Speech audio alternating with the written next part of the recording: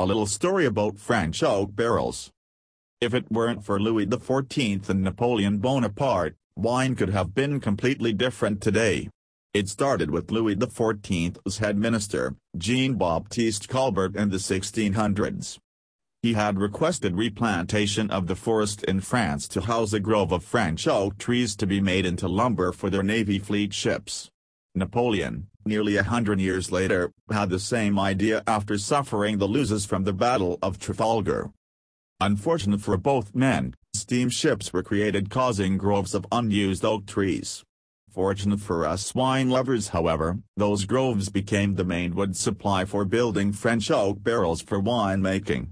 Today, the 5 main forests that house these beautiful French oaks are Allier, Limousin, Nevers, Tronçais, and Vosges. The Limousin and Tronçais forests were originally planted by Jean-Baptiste.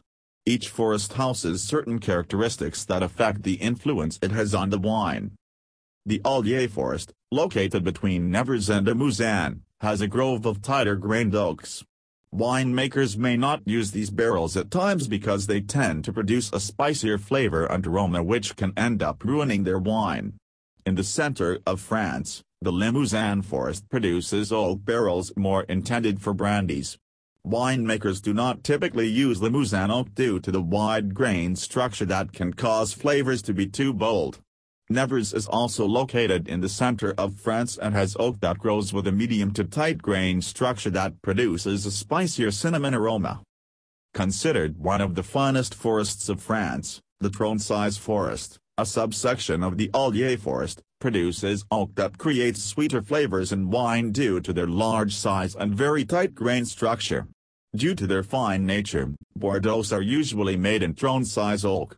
Vosges is the 5th famous forest of France that sits in a range of low-set mountains. They also have a tight grain structure, which makes them like the Allier and Nevers oak, but tend to be slightly wider. These barrels are typically for Chardonnay or Pinot Noir as they contain little to no color and smoother tannins.